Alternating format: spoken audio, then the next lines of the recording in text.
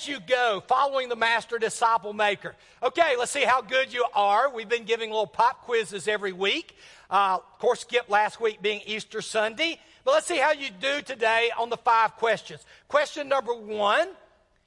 In what chapter do you find the golden rule? Do unto others as you would have them do unto you.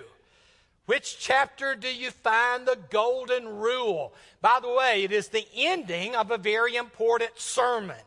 And so if that helps any, and the answer to that question is chapter 7. It's the very ending of the Sermon on the Mount. And by the way, it's kind of the conclusion.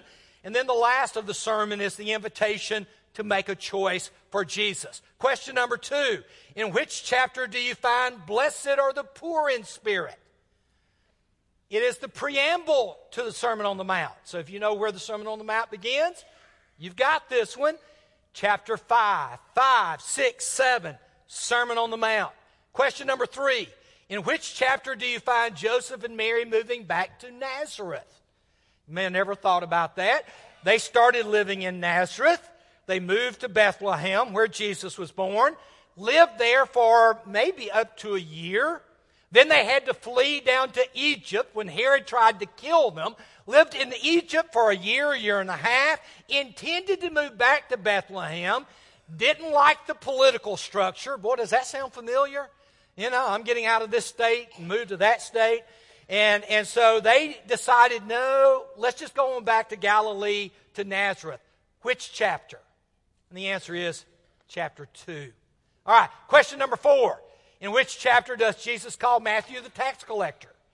Now, to help you remember this one, this is the chapter where you have all the conflict. Jesus begins by healing a man, but before healing him, forgave him his sins. Boy, that stirred up a big uproar. Then he calls Matthew. That stirred up. Went to Matthew's house, ate with tax collectors and sinners. That stirred up. Cast out a demon, and they said he's doing it by the power of Beelzebub. All kinds of conflict. And the chapter is chapter 9, the one we did 2 weeks ago. And then the last one, in which chapters does Jesus call us to be perfect and mature like our Heavenly Father? Be therefore, as the old King James says, perfect, even as your Heavenly Father is perfect. And this is the end of chapter 5. All right. Anybody besides Rodney and Juanita get all 5 of them? All right, I'm looking around. Boy, was it that hard today?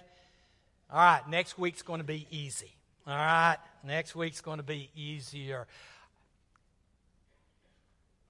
One of the things you'll discover is that if you will put to memory the book of Matthew, Mark's going to follow the same order. Luke's going to follow essentially the same order. John's not. John takes off on his own. But once you learn what's in each chapter, you'll be amazed at how, when you begin to think about the life of Jesus, you start plugging it in. You know, Sermon on the Mount, 5, 6, 7. Miracles of Jesus, 8, 9.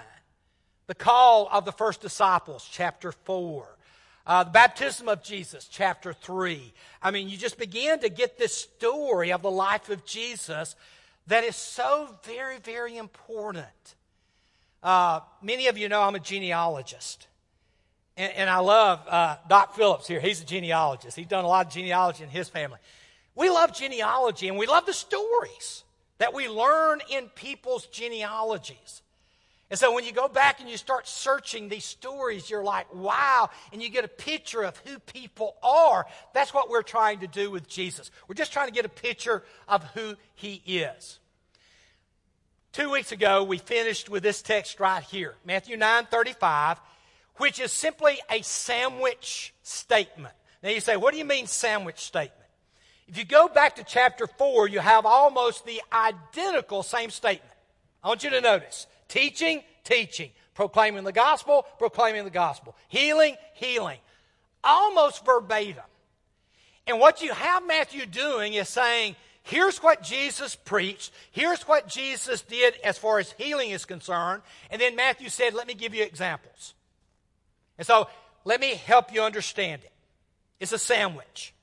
The top slice of bread is Matthew 4. The teaching part is the Sermon on the Mount. That's the bologna. Okay? The healing is chapters 8 and 9. That's the cheese. And then the end of the sermon is chapter 9, verse 35. That's the second slice of bread. Now some of y'all are going, seriously, a bologna sandwich? I'm from Mississippi. Okay, there we go. We couldn't afford ham down there, so it was all bologna. But this is a sandwich. And by the way, it occurs a lot in Mark's gospel. So much so that it's oftentimes called the Markan sandwich. Okay, chapter 10. What an incredible chapter. Begins with something very familiar to us. Jesus calling 12 of his disciples, giving them authority to preach and to heal, just like what he had done, and then designating them as apostles. The word apostle means simply to send. And to help you understand it, all disciples are not apostles, but all apostles are disciples. In other words, an apostle is a disciple that Jesus elevated in the first century, chose 12, very likely because there were 12 tribes in ancient Israel. And he's basically reconstituting Israel as she once was. The names of the 12 you find in 4 places in the New Testament: Matthew, Mark, Luke, and Acts. And they're basically the same in all 4 of those places. You get a couple of name switches of where someone will be called by a secondary name. But they all begin with Peter, Andrew, James, and John. Or Simon, Andrew, James, and John.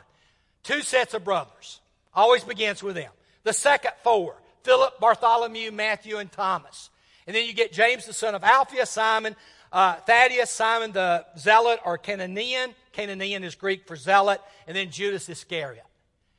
And Blake, how do we remember the apostles? Jesus called them one by one. Peter, Andrew, James. Y'all are not joining in? Come on. There we go. We got some of them joining in. Here we go. You know, I learned that song at Pew Packers, Blake, when I was probably 3 years old. And I've never forgotten it. I mean, if somebody comes up and says, Les, where in the order of the alphabet does, S come? Don't you do like I do? A, B, C, D, E, F, G, H, I, J, K. I mean, I sing the alphabet. I don't know I could say it without singing it. And the apostles are the exact same way. And so you have this list that we sing about it. We know a lot of these guys. Some of them we don't know much about it. I appreciate so much The Chosen, because The Chosen is kind of developing these characters in at least a way that could possibly be true. Not necessarily, we don't know everything, but Simon was definitely a zealot, and zealots had particular qualities, and I love the way The Chosen develops Simon the Zealot.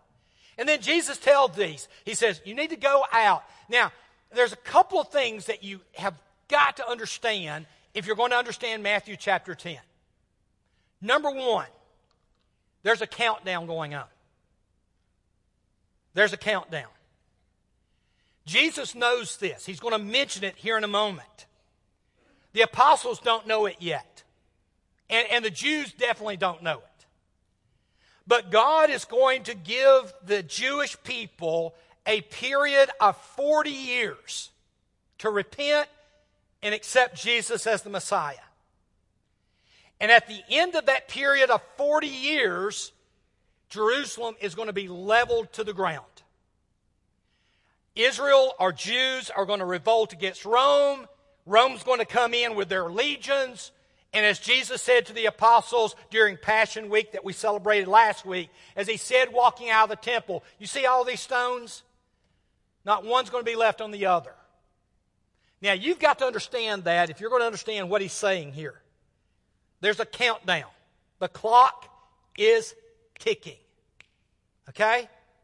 And some of these apostles are going to witness that very event. It's going to be horrible because Jerusalem will cease to exist as a city. Do you know that the Jews would not go back to the city of Jerusalem for 800 years? When that clock ticked down, that's how serious it was. Okay? Number 1. Number 2, because of that, Jesus first sends the apostles out on what is called the limited commission.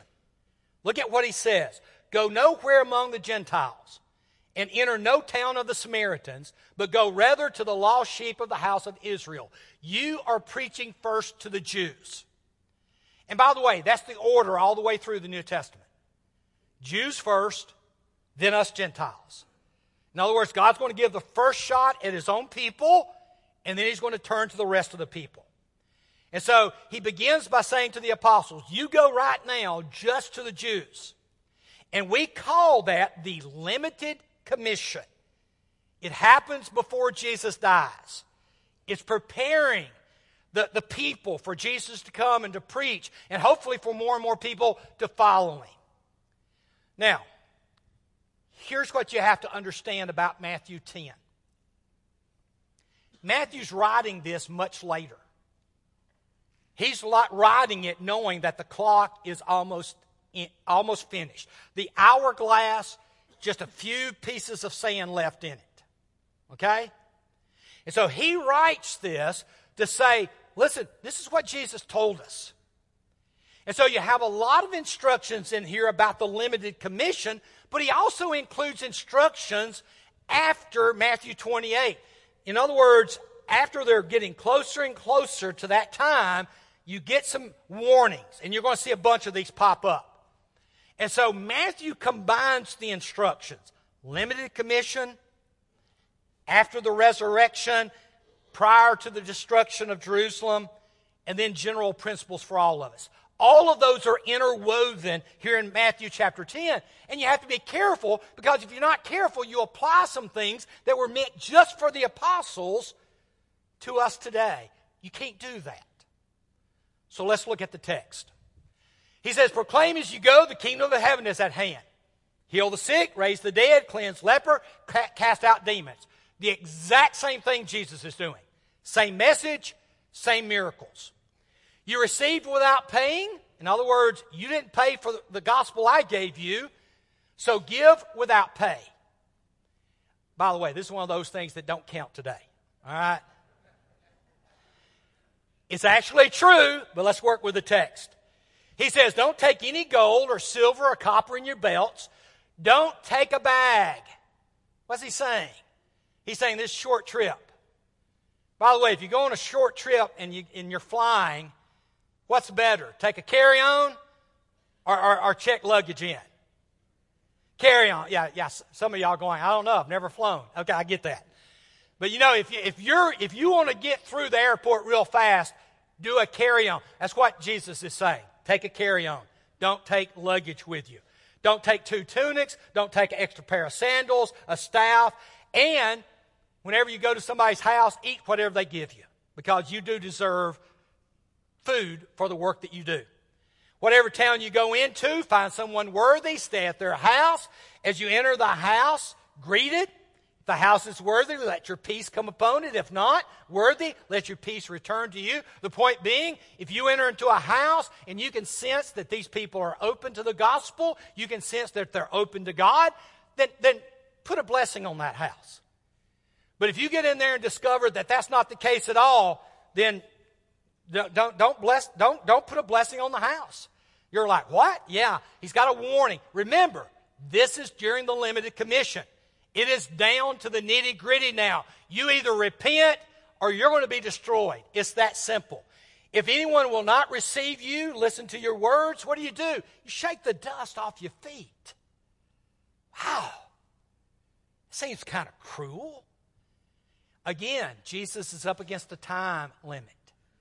Israel either needs to repent or the Romans are going to come and they're going to wipe her out. Millions will die.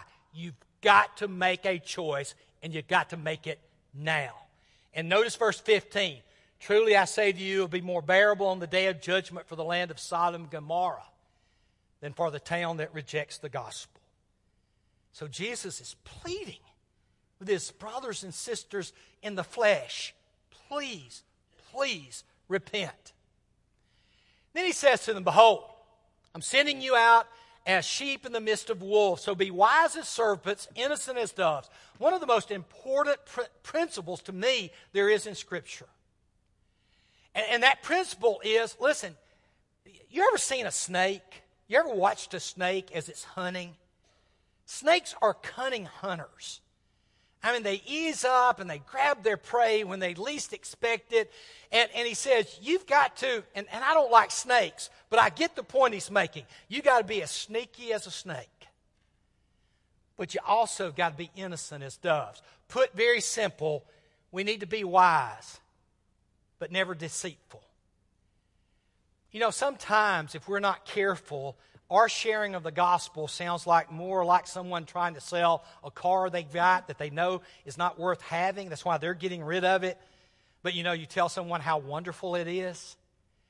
And that's kind of what Jesus is trying to get across. Don't do a bait and switch. Be honest with people about the cost of following Jesus.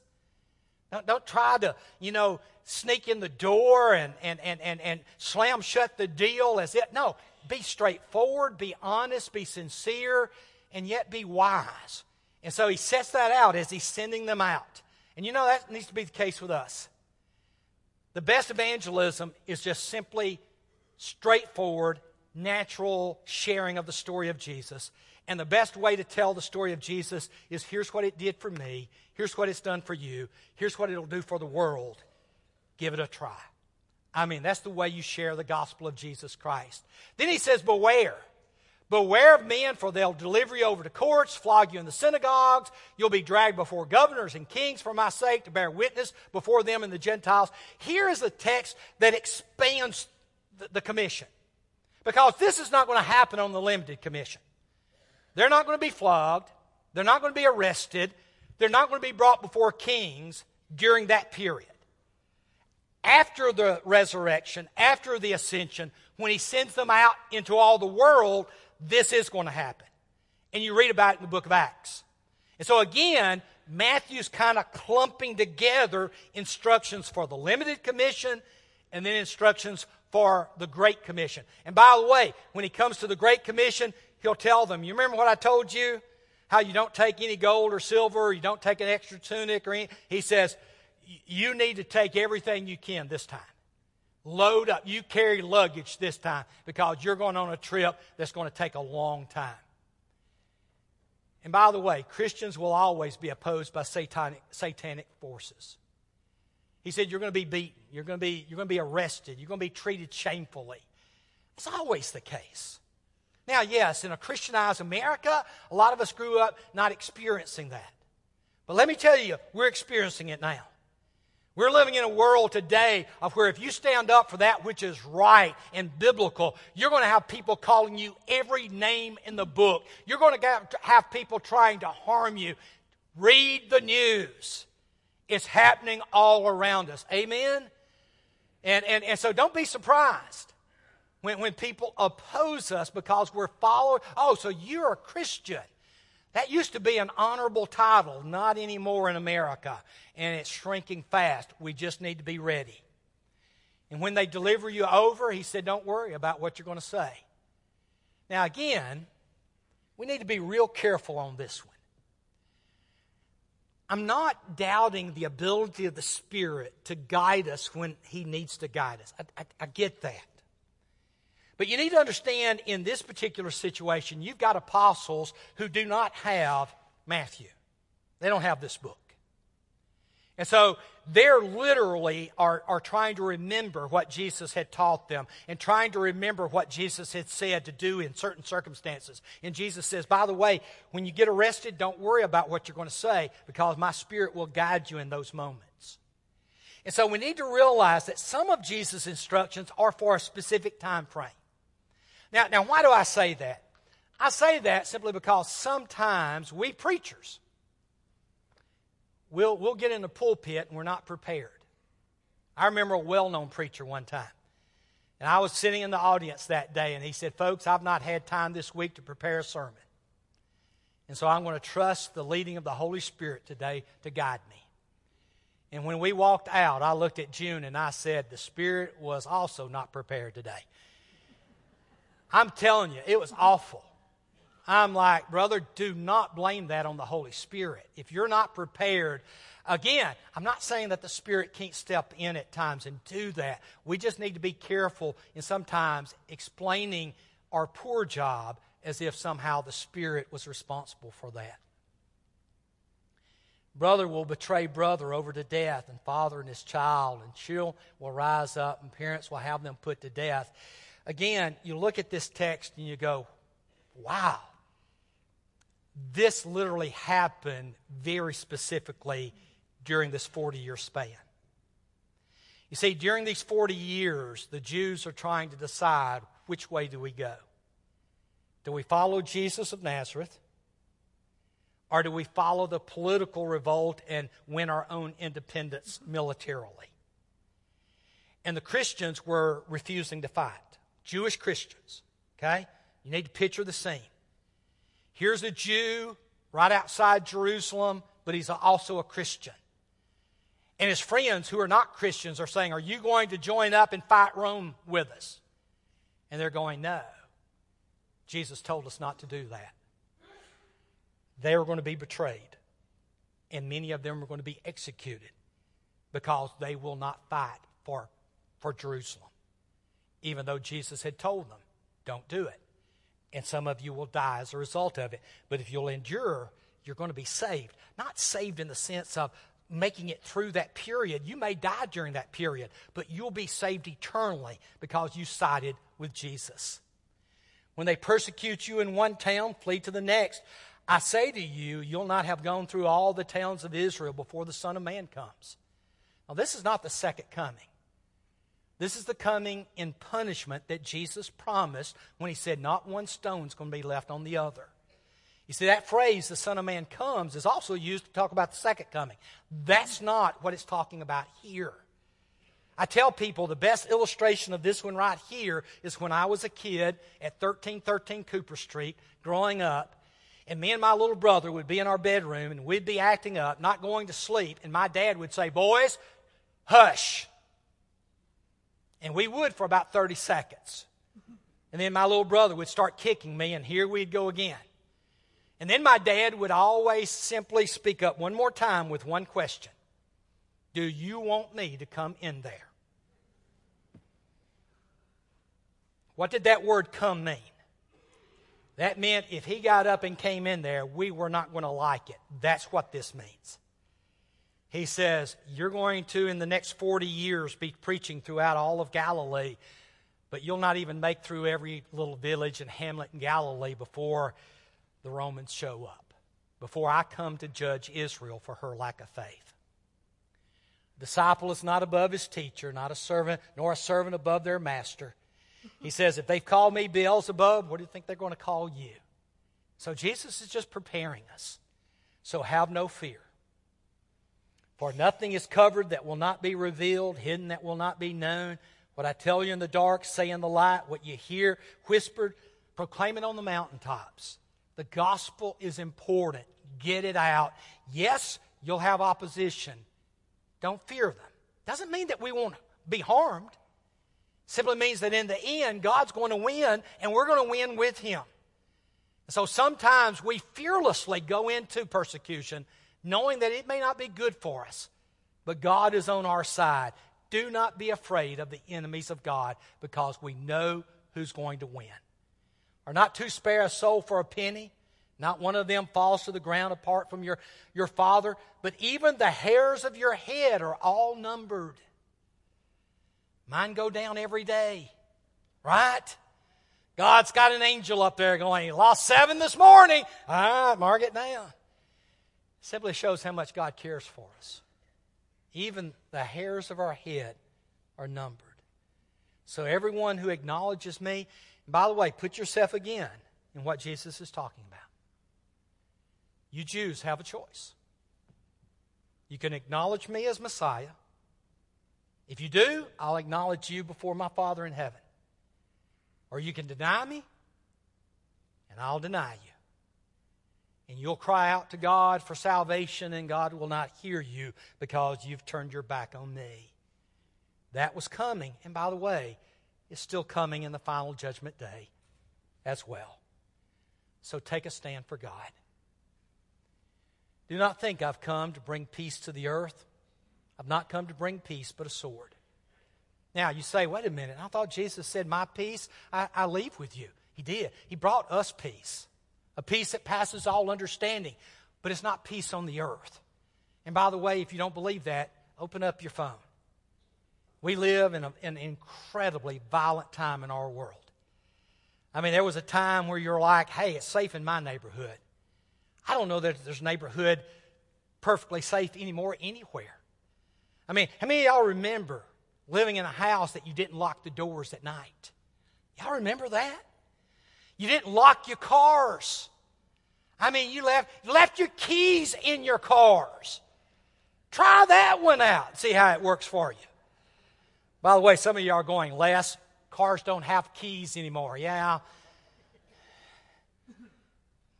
Jen and I got her a new vehicle recently, and it's got one of these fobs. Y'all know how many times I try to turn that thing off on the steering column? It's ridiculous. Yeah, you know, the world has changed. We live in a violent world, y'all. But Jesus came to bring us peace. But the world, the gospel of Jesus divides people. He said there's going to be a man against his father, a daughter against her mother, daughter-in-law against her mother-in-law. Person's enemies will be those of his own household. That was especially true during that 40-year period, but it's also true today. For some people to decide to follow Jesus, it's going to tear them apart from their physical family. It is. Especially if you have people who are in religions like the Muslim faith or Hinduism or just sheer non-believers whose parents are non-believers. And all at once you become a believer, they're like, what's wrong with you? So Jesus says, realize there's another family that I'm inviting you to be a part of. And it's going to take the place and even be greater than that physical family that rejects you. Whoever loves father and mother more than me is not worthy of me. And whoever loves son or daughter more than me is not worthy of me. And whoever does not take his cross and follow me is not worthy of me. He said, listen, you got to make a choice. And it's up to you. Whoever receives you receives me. And whoever receives me receives him who sent me. I love how he finishes. I don't put it up here. But he simply says, whoever receives a prophet receives a prophet's reward. And whoever receives a righteous person receives a righteous person's reward. And then he says this, and whoever gives someone simply a cup of coffee, not cold water. Okay, didn't have coffee, but a cup of cold water, will not lose their reward. The focus of the gospel, though, it's not you. It's not me. If they reject you, they've not rejected you. And if they listen to you, they're not accepting you. It's all about God. And we have got to make sure we remember that.